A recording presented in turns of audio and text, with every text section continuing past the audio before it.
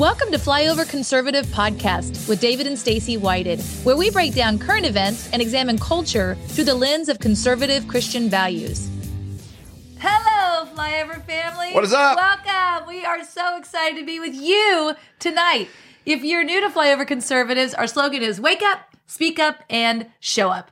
We all wanted President Trump to do 80 million things to save our country. You know you did. So did we. And what we've learned over these last couple of years, what we really need is 80 million of us doing one thing every single day to save our own country. Which is critical, and it is happening. You know, we had a great event this past week in Miami, Florida. It's a Trump Drought. That was amazing. And thousands and thousands of people there. We'd love when we get a chance to meet you guys in person. We're going to be in Las Vegas this summer in August. And, you know, when we film these, you know, there's a camera and we do things and I see there's comments. But when we get to have conversations with you guys, we're so inspired. It's so much fun. Because so many of you, everybody thinks like, who's doing a lot in the conservative movement? You'd be like, well, I don't know, guess Charlie Kirk and, you know, DC Drano and this and that. Michael Lindell, he's doing like those are characters that are making a little bit of a difference. But nobody lives across the street from your neighbor but you. Nobody is going to be at your desk at work and in the environment. Thanksgiving dinner with your family. Like we're all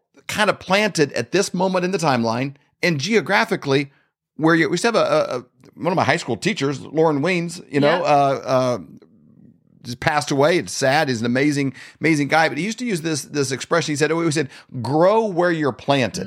You know, and it's easy to look and think, well, if I was there, I would do this. Or, you know what, if I was alive in the 1860s, I would have been an abolitionist. If I was around in Nazi Germany, I would have been Bonhoeffer. I would have, you know, like, where are you planted right now? Yeah. And I see so many people that, you know, people want to know what's going to be different in 23, 24, 25, 26. I don't know. I can tell this. There's millions of people, not thousands or hundreds, millions of people that were not doing anything. They were just kind of patting themselves in the back because I vote, because I'm a good American. Like that are active, that are a poll watcher, that are on the school board, that are helping with something, that are homeschooling. That are homeschooling, which is like the greatest thing you can do. You know, most patriotic is raising great kids that are going to outlive you and move on and make a difference. That's exactly right. Now, I don't know if you all know, but we do have two shows. I do my own show, The Prophetic Report, at 11:11 on Wednesdays.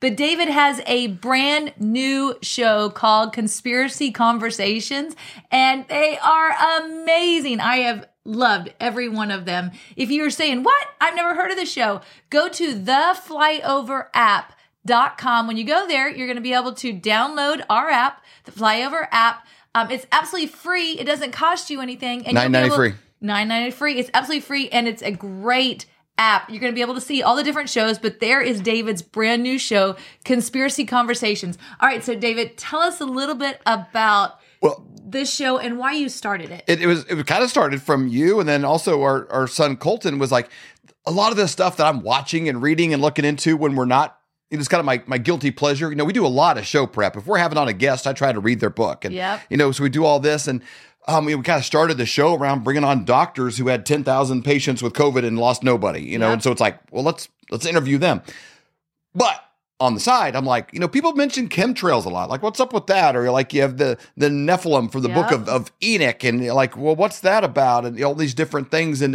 you know, this week we interviewed Oliver Stone, his son, Sean Stone, who's written a series of documentaries called Best Kept Secret. And he did one specific documentary just on the connection of the CIA and the FBI. Did you know the FBI had 9,000 pages in their file on Tupac Shakur, the rapper, before he was killed? Crazy. It's like they were heavily involved in his world long before, and in the drug trade and all these things. We wrote this book connecting what is Washington, D.C., which is the CIA, the FBI, all that crowd, and Hollywood. What's their connection? So the documentary is called Hollywood, D.C., and it's like they're heavily involved with each other. So we did a deep dive, and then he allowed us to actually show his full documentary on the back end of the conversation. So it's just conversations with people that maybe have written a book, or an author, make documentaries. They've done 10,000 hours or more of study in private, and then we come on in public, and you may disagree with them. I may disagree with them, but let's hear them out because they've earned it, and they're interesting and they're fun. So, but it doesn't really fit into our nightly show and news. So it's kind of its own little deal. And it's a passion for you. Oh, it's fun. You love it. It's so fun. It's not work at all. And these come out every Saturday. That is exactly right. Now, when we were at the Reawakening, Prophetic Report.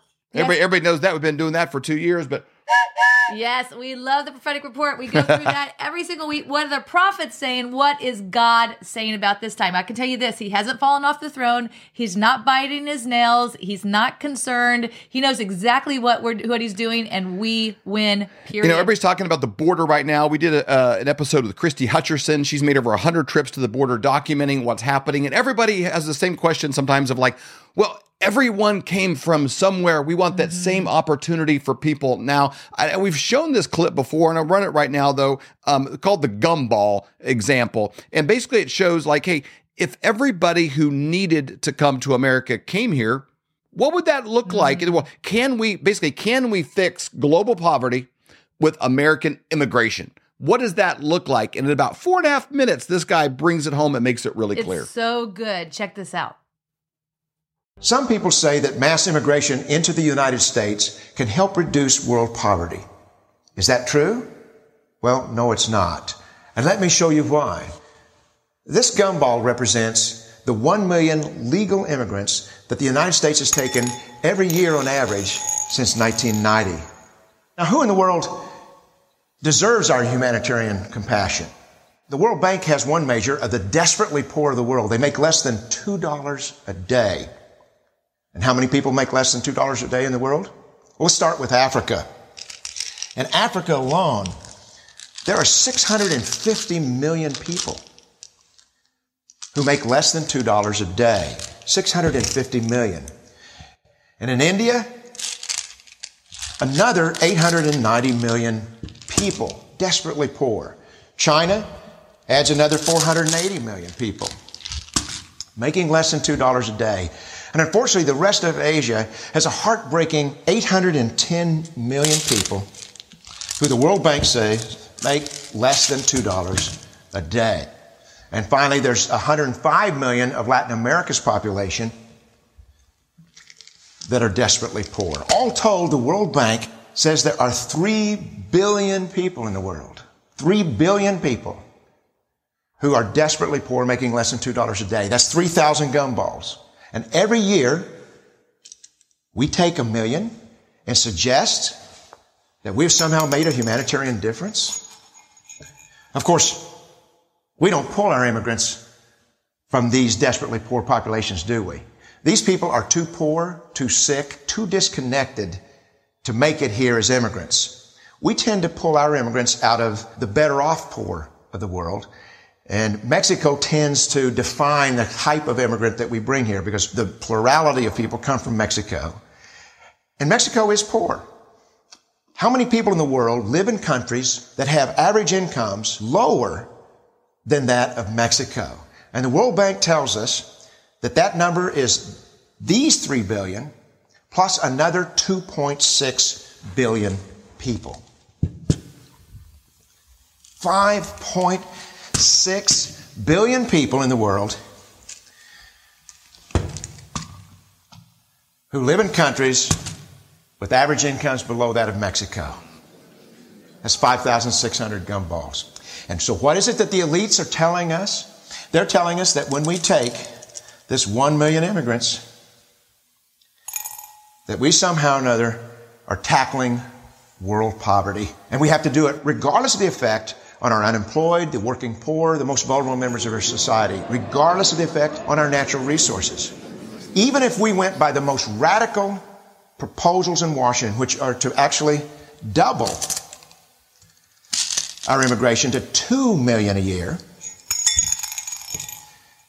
which would totally overwhelm our physical, natural, and social infrastructures, we couldn't make a noticeable difference. And we may be really hurting the impoverished people of the world because the million that we do take are among the most energetic, often the better educated, certainly the most dissatisfied people that if they did not immigrate would be the agents for change to improve the lot of all the people in these countries. The true heroes in the global humanitarian field are the people in these countries who have the wherewithal to immigrate to another country, but instead stay in their countries to apply their skills to help their fellow countrymen.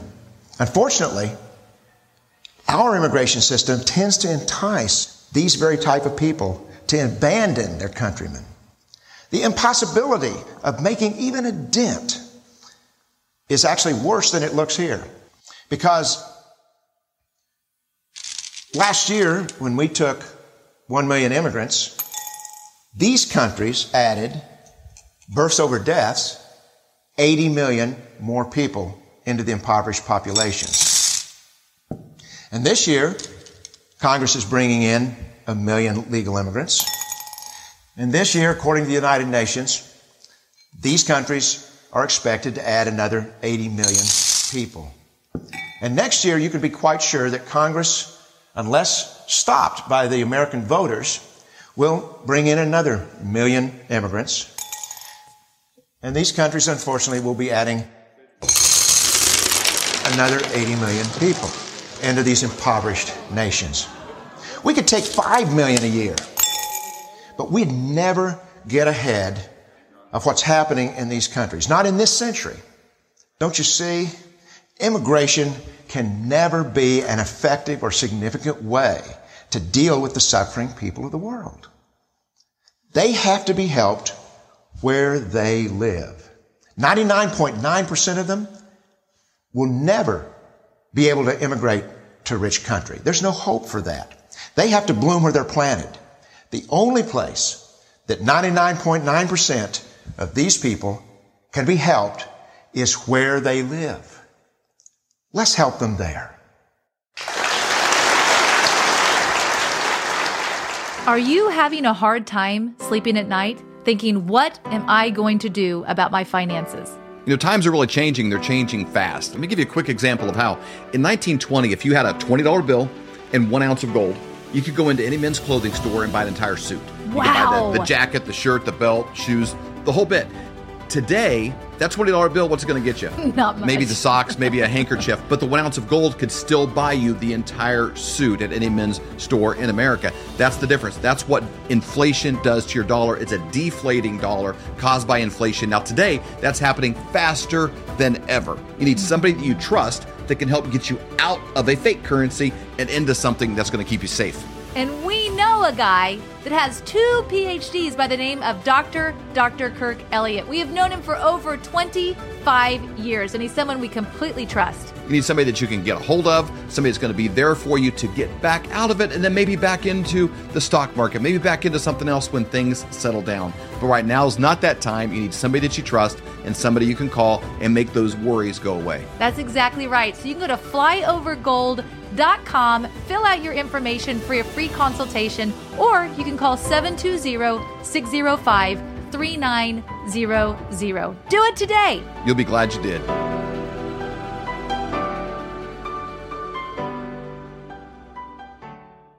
I am pumped for our next guest, one of the most inspiring individuals that we have ever met. He wrote a book. I'm just going to go through this because sometimes you want to, judge people by the company they keep a little bit. That's true. A little bit. And who respects that? When you're young, your parents tell you that. Careful who you hang around. This guy's book's endorsed by Dan Bongino, Phil Heath, who's 7-time Mr. Olympia. Yep. Kind of spent some time on his body.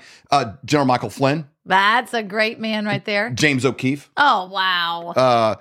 Zuby, the rapper. Man. Tommy Vext. Alex Stein, the comedian. We just interviewed him. Just interviewed him recently. Tommy Lahren. Wow. And many others. I want to read this endorsement by him, Elliot Hulse. He's a strength coach. If you don't know him, go to his website. Just Google him. This guy's a monster.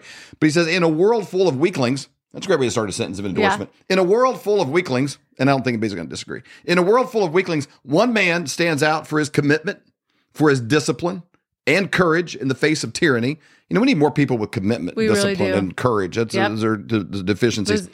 The trials and triumphs of this man inspires and enlightens every man to grow stronger today. In case you're wondering who we're talking about, we got a quick little clip to play for you. Well, the governor of New Jersey is very determined to crack down on crime. Not murders and rapes, but anyone who criticizes the governor of New Jersey on Fox News. And that would include the people who run the Attila's gym. The owners of that gym have refused to stay closed this year. In November, we spoke to the owner, Ian Smith. So Frank and I are currently being fined personally. Governor Murphy has attempted to pierce the LLC He has fined us $15,497.76 per day. So as of yesterday morning, my partner and I checked the bank statement in the morning, and we had no money in our bank account. Just starts with disobedience. That's it, dude. You cannot, don't listen to these people. Tune them out. I think we all intuitively know how to live a good life. Yeah. I think that's just kind of innate nature for most people. You take care of yourself, you take care of your family, take care of your community, take care of your country in that order. Wow. At Ian Smith Fitness on Instagram. Definitely give yourself some inspiration there. Author of FindYourHillBook.com, Ian Smith. Yay!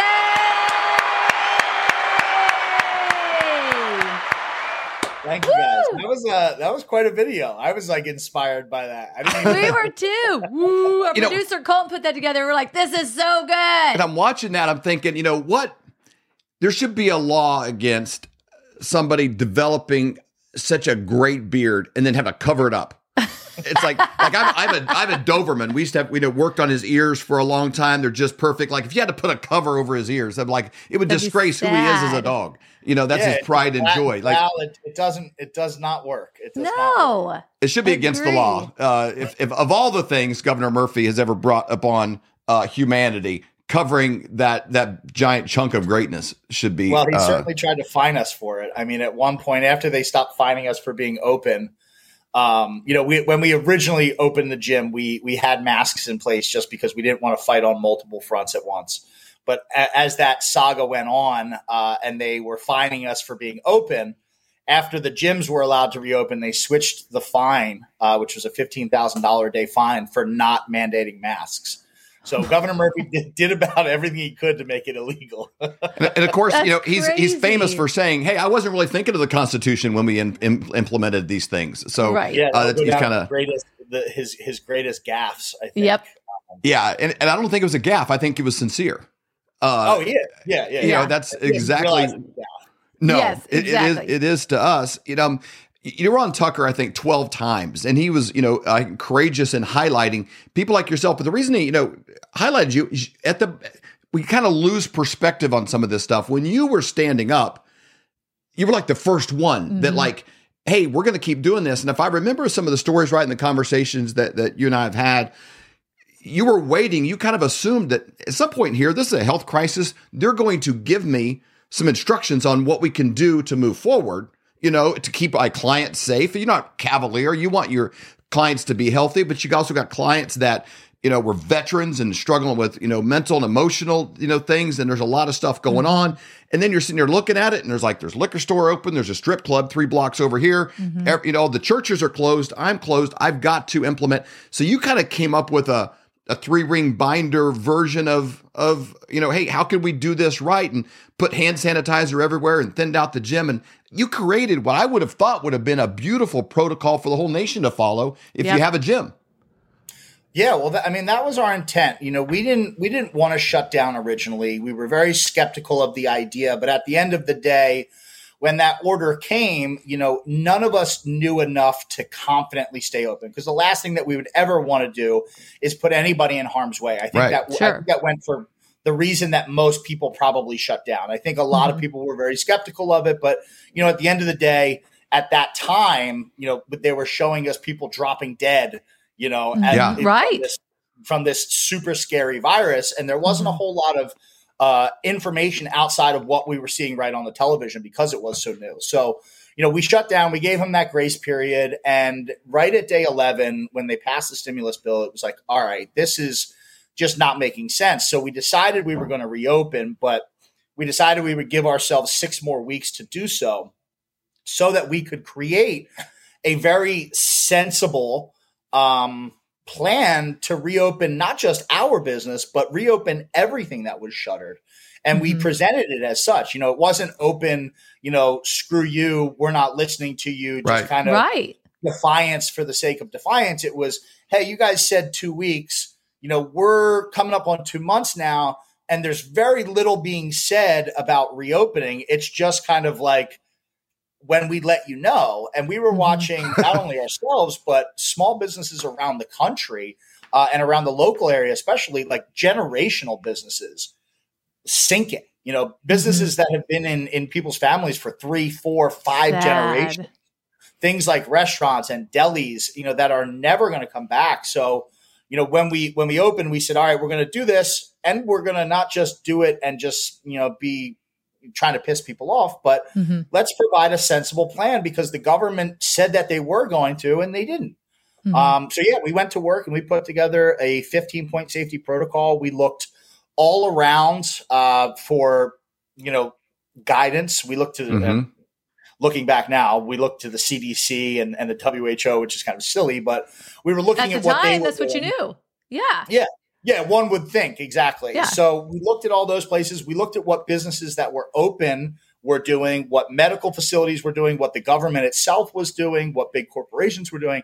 And then we took all that, and then we went even further beyond that, because our whole idea was that small businesses and churches and schools are run by people who care about the people who come in, whereas these big corporations are not run in that fashion. So the idea was that, hey, we could actually implement these safety protocols if they're necessary far better than a big giant corporation, because your relationship with a specific client is totally different than Costco. Right. Exactly. And we knew the name of every single person who comes in our gym. So of course we're going to want to protect them. Sure.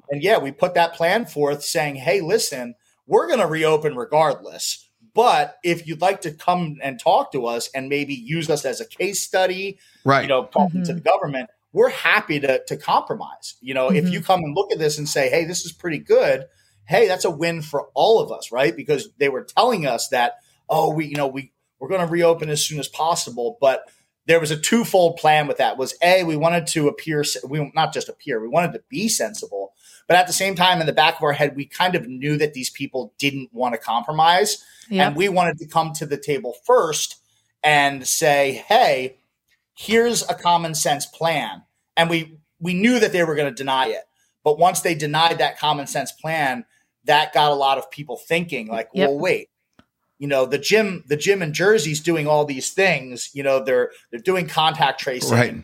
Everybody's got a spray bottle in their hands, the whole gym's separated. Hey, all this stuff makes sense because it's what they're telling us big corporations need to do. Well, why can't my business do that? Why can't my child's school do that? Why can't our churches do that?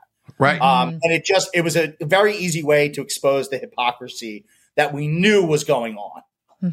You are the embodiment of peaceful noncompliance. I mean, you are somebody that's like, nope, I am not going to comply. And you really, I think, gave a lot of other people courage to do the same thing. And there was a lot of threats that came to you. Is there any regret for the decisions you made at that time and for standing up in righteous rebellion? Absolutely not. The only regret I would have is that knowing, like, if I knew what I knew now, I would have never closed. Wow. That's the only regret that I had. And I would have been more aggressive in trying to encourage other people to open as well. The whole plan we had was, hey, listen, we know everybody, or at least a lot of people, are thinking the exact same thing that we're thinking about. People were having conversation. Back then it was wildly unpopular to question the COVID narrative. Right. But people, you could tell people were still like, I don't know. It just wasn't making a whole lot of sense. And it doesn't take a rocket scientist to pass your local Walmart when it's shoulder to shoulder, and then pass your local hair salon or gym and it's vacant. So we really thought that if we were the first ones to do it, that within days people would see what was going on and be emboldened to do so. Like, we would stand up, take the first punch or two, and then everybody would go, hey, let's do that. And we didn't focus enough on encouraging other people to do that. So I would have dedicated more time and energy to doing that. Eventually it did happen. But I think it took way, way longer than it should have, because everybody really just thought this was going to go away. And it didn't go away until the American people forced it out of their lives. And it took nearly, a year and a half, 2 years for COVID to really get sort of pushed out of the narrative. Yeah, and it really didn't, until long after people quit playing along, and all of a sudden they're like, "Okay, I guess this is over." And they look around and like nobody's at the party anymore. Yep. Yes. It's interesting. I remember when you were younger, David worked with a lady that was just very wise. We were just talking about like when you come across situations that, you're like, oh man, okay, that's kind of scary. What do I do in this situation? And she would always, bring up this question. Well, what's the worst thing that can happen? If you approach this situation, what's the worst thing that can happen? Asking yourself that. And if it does happen, am I okay? Will I be okay with it? And, there was a lot of threats that you came against. They shut down your bank account. But look, you are still standing today and you're stronger and better than you were then. I think your beard might be bigger and better than it was then. Yeah. I mean, I don't know. You're thriving. It was a little bit longer. The platform that you have, Yes. even from that, the amount of people that know you, the amount of people that have been encouraged, where your life is today. I mean, it's amazing. Yeah, it's, for us, it really was, it wasn't necessarily about bravery as it was just looking at the reality of the situation. And that's something, that I talk about in the book. It's very easy in the short term to ignore something that is a problem in order to kind of hold on to whatever comfort you have in that moment, but what happens is you're holding, people were just trying to hold on to any sense of comfort that they could. Yep. And what happens is you wind up giving it away little by little. And in the long run, you wind up very, very uncomfortable. Right. So if we would have shut down our business and we would have got a loan and, we would have done our best to stay open. And then, when the gyms were allowed to reopen, we would, just like many businesses, try to sort of recoup all those losses and, just try to hang on long enough. To us, when we saw that, what was at the end of the road was an absolute worst case scenario where we would lose our ability to be free, most importantly, to run our businesses and run our lives without government over our shoulder, in our pocket, telling us how to live, how to operate, what we can do, what we can't do, how many people we can have in the facility, and especially with no data to back any of this up. So that was option A, which was like, just try to hang on to something as much as we can and ride out the pain in the hope that you'll make it through and survive. For us, that wasn't going to make sense. There was X amount of time we had before we were a brand new business. There was very little cushion. So for us, the calculation on the other side was, hey, let's get uncomfortable right now. Let's disregard all comfort, right? We were thrust into the public. We were public enemy number one to half the country. We came into the crosshairs of the government and the police and the courts and the justice system and all that, but in exchange for that short-term discomfort, we kept what we had and nobody was able to take it from us. And we never had to get to that worst case scenario because we said no. We just said absolutely not. And in either of those cases, there's the potential to lose what you have, right? But in the case where you're giving little up bit by bit, it's guaranteed that you're going to lose it in the end. Whereas, man, that's a good point. Hey, let's take a stand right now. And hey, we might lose, because there are businesses that stood up. There's a lot of businesses, and we're fortunate. We were kind of the first on scene, and we were the loudest. But there's a lot of businesses who did what we did, and unfortunately, they weren't able to weather the storm. But it's still the best thing they could have done because they were going to go out anyway. It was going to, Well, so absolutely. Fight now, defend what you've built.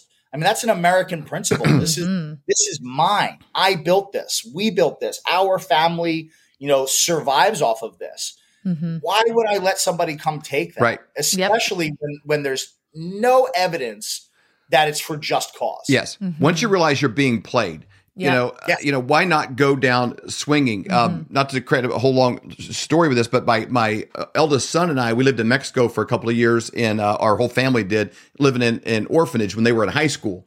And one night he and I were both held up by 8 members of the drug cartel. We were in a small minivan. They sandwiched in the car. They got out with machine guns or tapping on it. They wanted to pull us out of the van. And I just remember thinking like, all right, they're probably going to kill me and want money for him. If I'm going to die, I want to die smashing up stuff, you know? And so literally the move was flip it into reverse, crank the steering wheel and spin it. And luckily I didn't hit one of their cars, spun it around. I think they were just so shocked that somebody stood up like that, and we spun around, got around, and long story short, we escaped and got it. Obviously, you noticed I'm alive. Praise the Lord. Hey, spoiler alert, we made it. But did you make it? No, it was a terrible ending. We got shot up. But that was a thought, is like, you know, you see in a movie where somebody's on their knees crying and like begging, like, those don't, you know, it's like, they're going to kill you. Yep. Fight back. You know, at least go. And like, and the title of your book and the website, findyourhillbook.com. I don't know that a lot of people have identified their hill. And I don't know that you can have 1,000 hills, but everybody should have one. And one of them, like the pinnacle, should be stay alive. Like that's a hill I'm willing, like staying alive is a hill I'm willing to die on. And you see it a lot in a movie, like that's the hill you should die on. And they just die on their knees crying. And stay alive and stay free. You know what I mean? It's stay alive on your feet, you know, to kind of continue off of what you said. And I think that in the beginning was what separated at least the initial group of people who resisted COVID and the lockdowns and those who didn't. You know, for me, I saw the ugly truth. The ugly truth was that these people are going to crush everything that I have ever built. You know, and I'm not a guy who I came from just a humble beginning. And in that humble beginning, I shot myself in the foot a ton of times. I set myself back over and over and over again. You know, as a young man, I did a lot of stupid stuff. And I was finally at the point, you know, at the beginning of all this where I had built something. I had built something that I was proud of, that made me feel good, that put something back into the community for once. You know, I was a taker most of my life. I whatever I could get from people was what I was interested in. Now I had built something that gave back to the community, that provided a valuable service, a valuable place. And it was how I provided for my family. So if you take that away from me, you send me back to step one. And I in no way was I just going to allow that to happen, like you said, without that fight.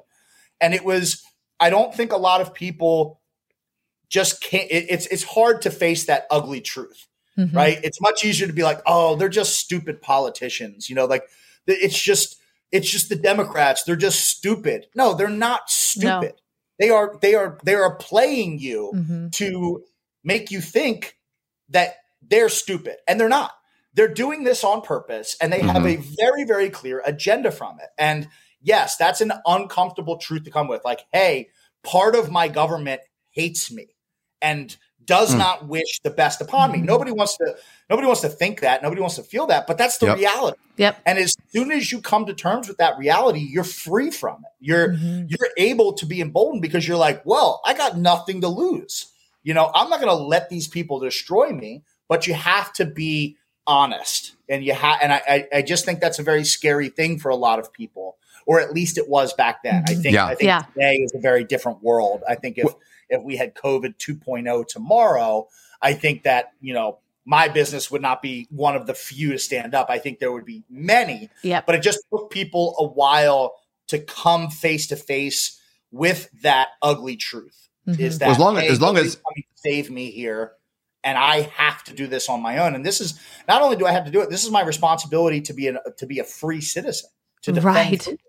Yes. I want to get into Tucker Carlson, some other things, because you got some unique insights and relational positions with a lot of pretty interesting people. But I want to put up this book because as long as evil and incompetence both exist, there's going to be a need for people to stand up. And it's best to figure out what you're about before. It's best to kind of build your mental and emotional boat before it rains, to be prepared, to work yourself through these things. Like, what if I was in his spot? Right. Maybe you were lucky and you were in Florida or South Dakota or Missouri or something during this, but you know, and you had just minor things that made you walk in a certain direction in the grocery store and certain silliness. But like, what if you come across something greater? What if you end up in a situation like Bonhoeffer, you know, and you're the only pastor in Germany that's like willing to stand up when you see something? It's best to work through these things in advance. So Flyover family, I encourage you to get this book. It's endorsed by, again, people you probably respect, Zuby and Dan Bongino, Tommy Lahren, and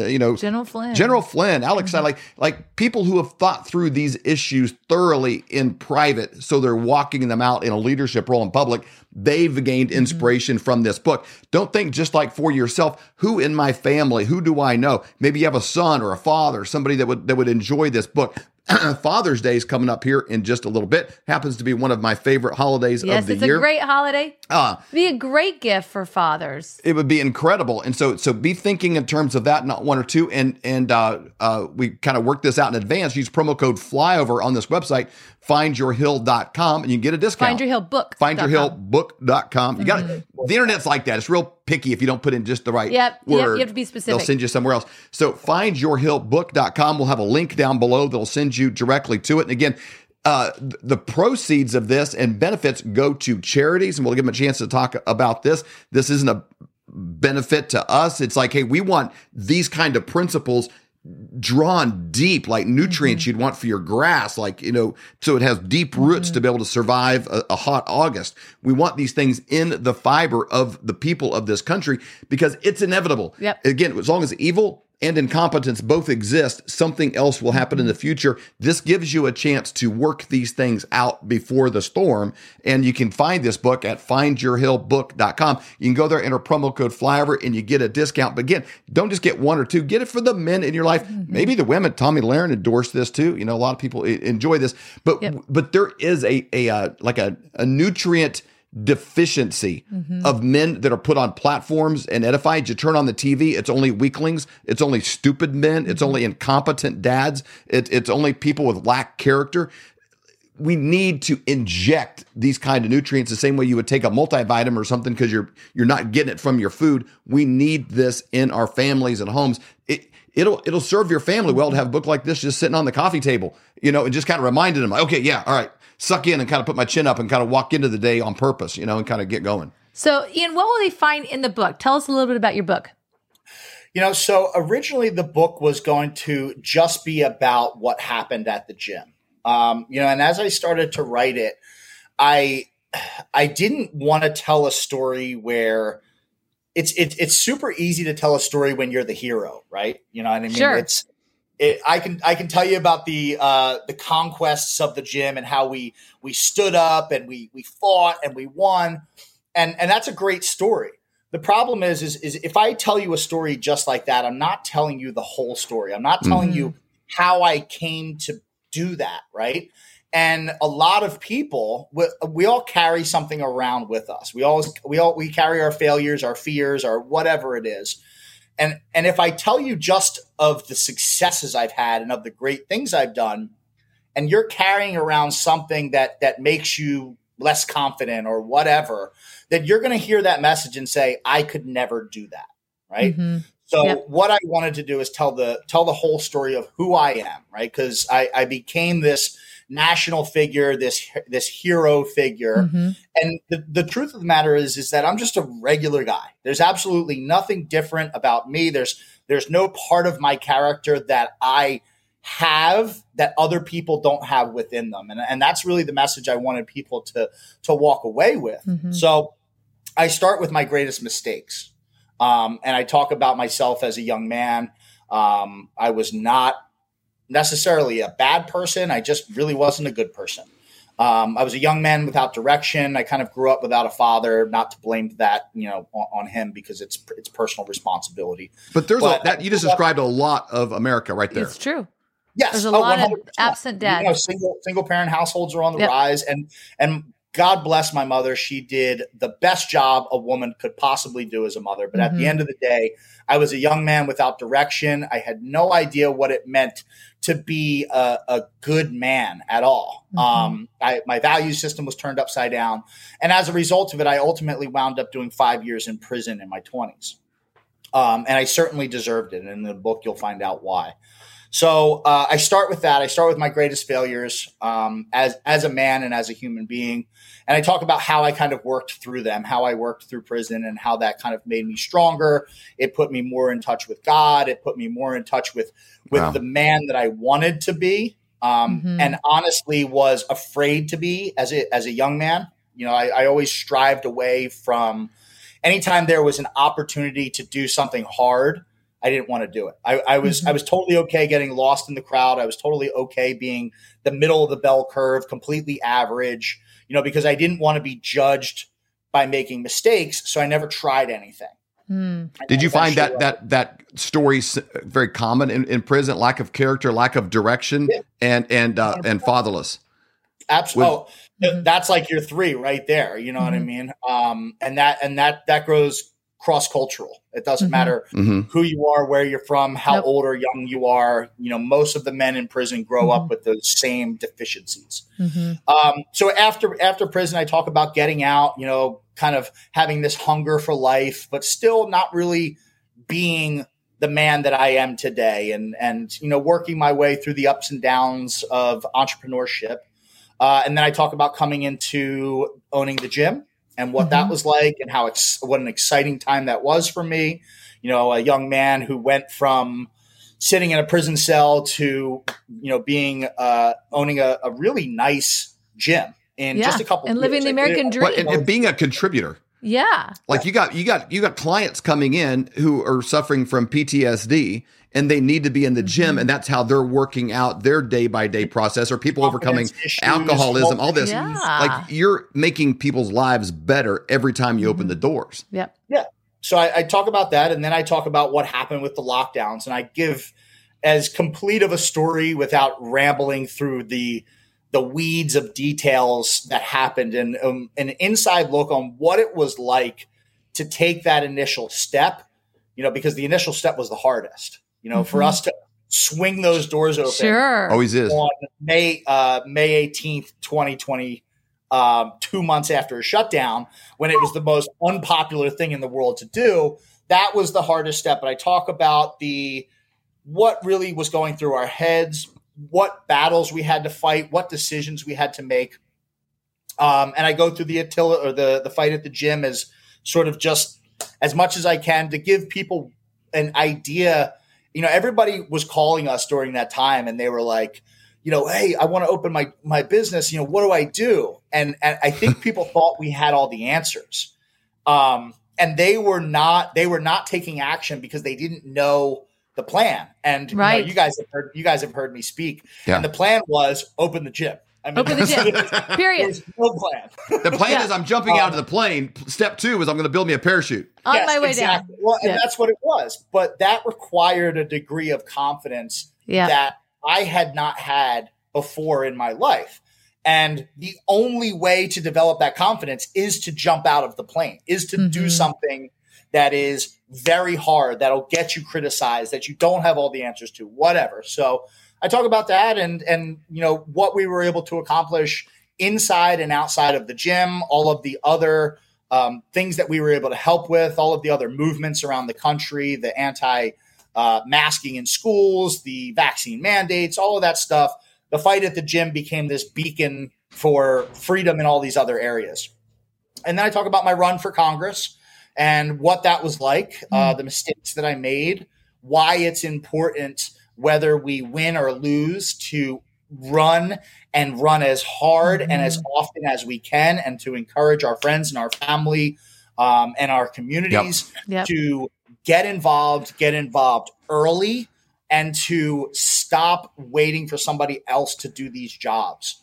And kind of wrapping up at the end with the idea that, if you would have asked me 3 years ago, because it's been 3 years now, hey, Ian, do you think you could have had the impact on the world that you have had? I would have said the same answer that we all say, right? And it's a lie we tell ourselves. And I'd tell you that I was just one person, but I am living proof that just one person, or just two people, or three, or a few people, starting with one small idea, one small decision. The decision was, we're going to open our gym. We weren't thinking about it in terms of a national fight, of national news coverage, of the Great Reset. We were thinking, hey, this is wrong. We had no idea what any of this stuff was. You didn't know Clay Clark then, or any of these things. Exactly. We had no clue. But it was this small decision, and it was a very hard decision to make. It would have been so much easier to open the back door, to just get by as much as we can, whatever, to wait and hope and pray that these people would let us back in business. But we made that one really difficult decision, that really uncomfortable decision, and it grew. And we inspired millions of people around the country and around the world. We had people contacting us from 18 different countries, buying our T-shirts. And I would have never imagined that. I never in a million years would have imagined that me, this obscure gym owner from New Jersey, who just recently got out of prison, who hasn't really done a whole lot in his life that he's exceptionally proud of, other than, his short career as an entrepreneur, could have such an impact. And the fact of the matter is that I did, and everybody else can. And the most important part is everybody else has to. Yeah. If you want to be free, and I kind of close the book with this, there's two kinds of freedom. Or there's two types of fights for freedom, because freedom will always be contested no matter what. Just like you said, as long as there's evil in the world, as long as there's the temptation of greed and all of these things, which there will always be, the devil does walk among us. So we will always have to fight and protect our freedom. Yep. It comes in two forms. It comes in the hard way and the easy way. And the hard way is conflict, it's blood, it's violence, it's warfare, it's bullets, it's death, it's destruction. And this country has already paid those debts. Right. It's already fought that. We fought the Revolutionary War and every whatever war after that. And we've had internal conflicts. We've had civil rights movements where people of color had to fight for their rights, and they had to go through their own struggle, and women had to do it. So this country was built by people who fought and sacrificed that really hard price for freedom. Right. And now we have freedom. The second price that you pay is the price you pay to keep freedom. And that's the price of being an active, engaged citizen, somebody who pays attention, somebody who self-educates, somebody who shows up when it's inconvenient to do so, who donates their money, who gives their time, who supports local candidates, whatever it is. There's a million things you can do, but you pay that price every day. And it's a much smaller price than the fighting, right? Because eventually you get there. If you don't pay the small price day after day after day after day, there comes a point where either you're going to be a slave and you're going to be oppressed, or you're going to have to pay that dear price. So the better move is to protect the freedom that we've been given, to honor the sacrifices of people who have come before us, and be an active and engaged citizen. Get involved. Stop thinking that it doesn't matter if you don't show up to the school board meeting because you're just one person. It matters. The school board, the people need you. I don't care if you have kids there. Stop thinking that if you don't go vote, it's not a big deal. It is. You are a big deal as an individual, and the idea of freedom needs every single one of us to contribute that daily little chip in. It's huge. Goes along with our slogan: "Wake up, speak up, and show up." Yeah, and everybody say it every time. Everybody wanted Donald Trump to do 80 million things to save America. The real answer is 80 million Americans doing one thing each day to save their own country. That is what it's about. FindYourHillBook.com. He's also a great follow on Instagram. If you have Instagrams, at Ian Smith Fitness. Every once in a while, when you come across something really tough, you're able to do something beyond what you even thought was possible.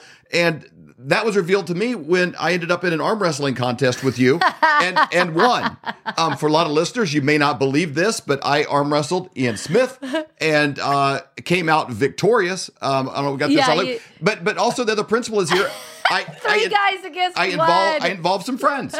It's not what you can do, but if you got 2 or 3 good friends with you, even look at Seth Cashel. He's using all of his body weight. Seth's like 8 foot tall, and he's hanging. My God! But me and a couple of friends helping were able to take down Ian Smith at arm wrestling. Really so good. And you know what? And here's the funny thing: it was still kind of a challenge. I was like, we better not lose.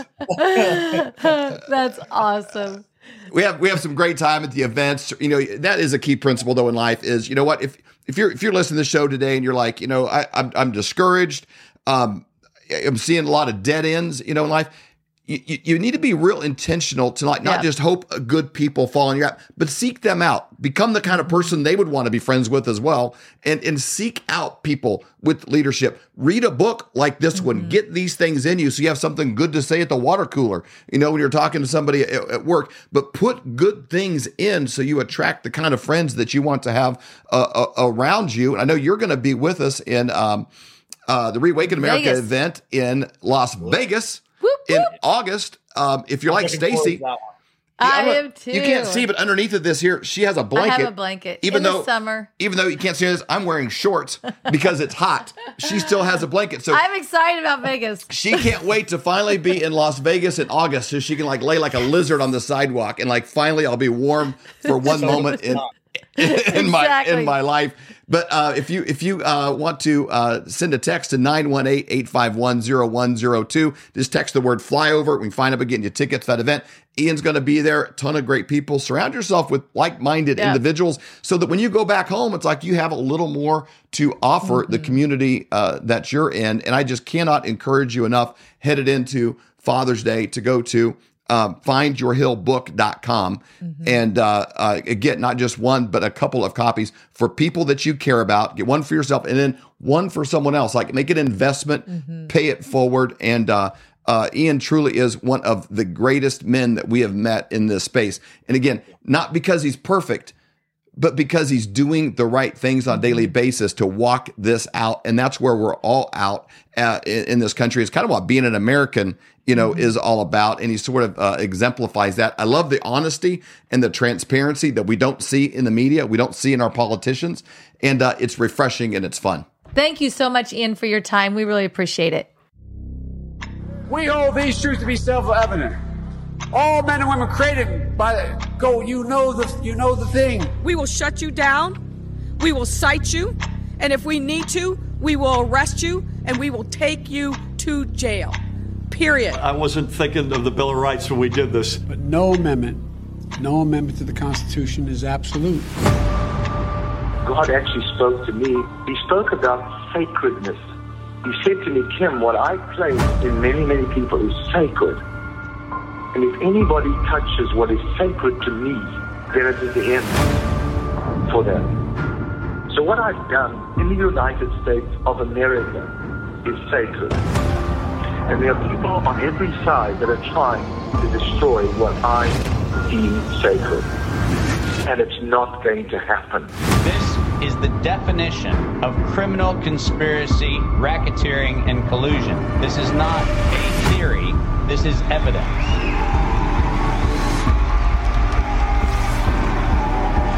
Because I have upheld this country to spread a light to the rest of the world.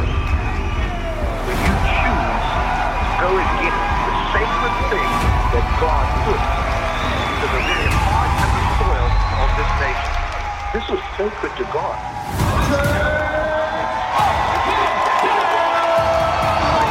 This Reawaken tour is literally what it means. It has reawakened the American heart.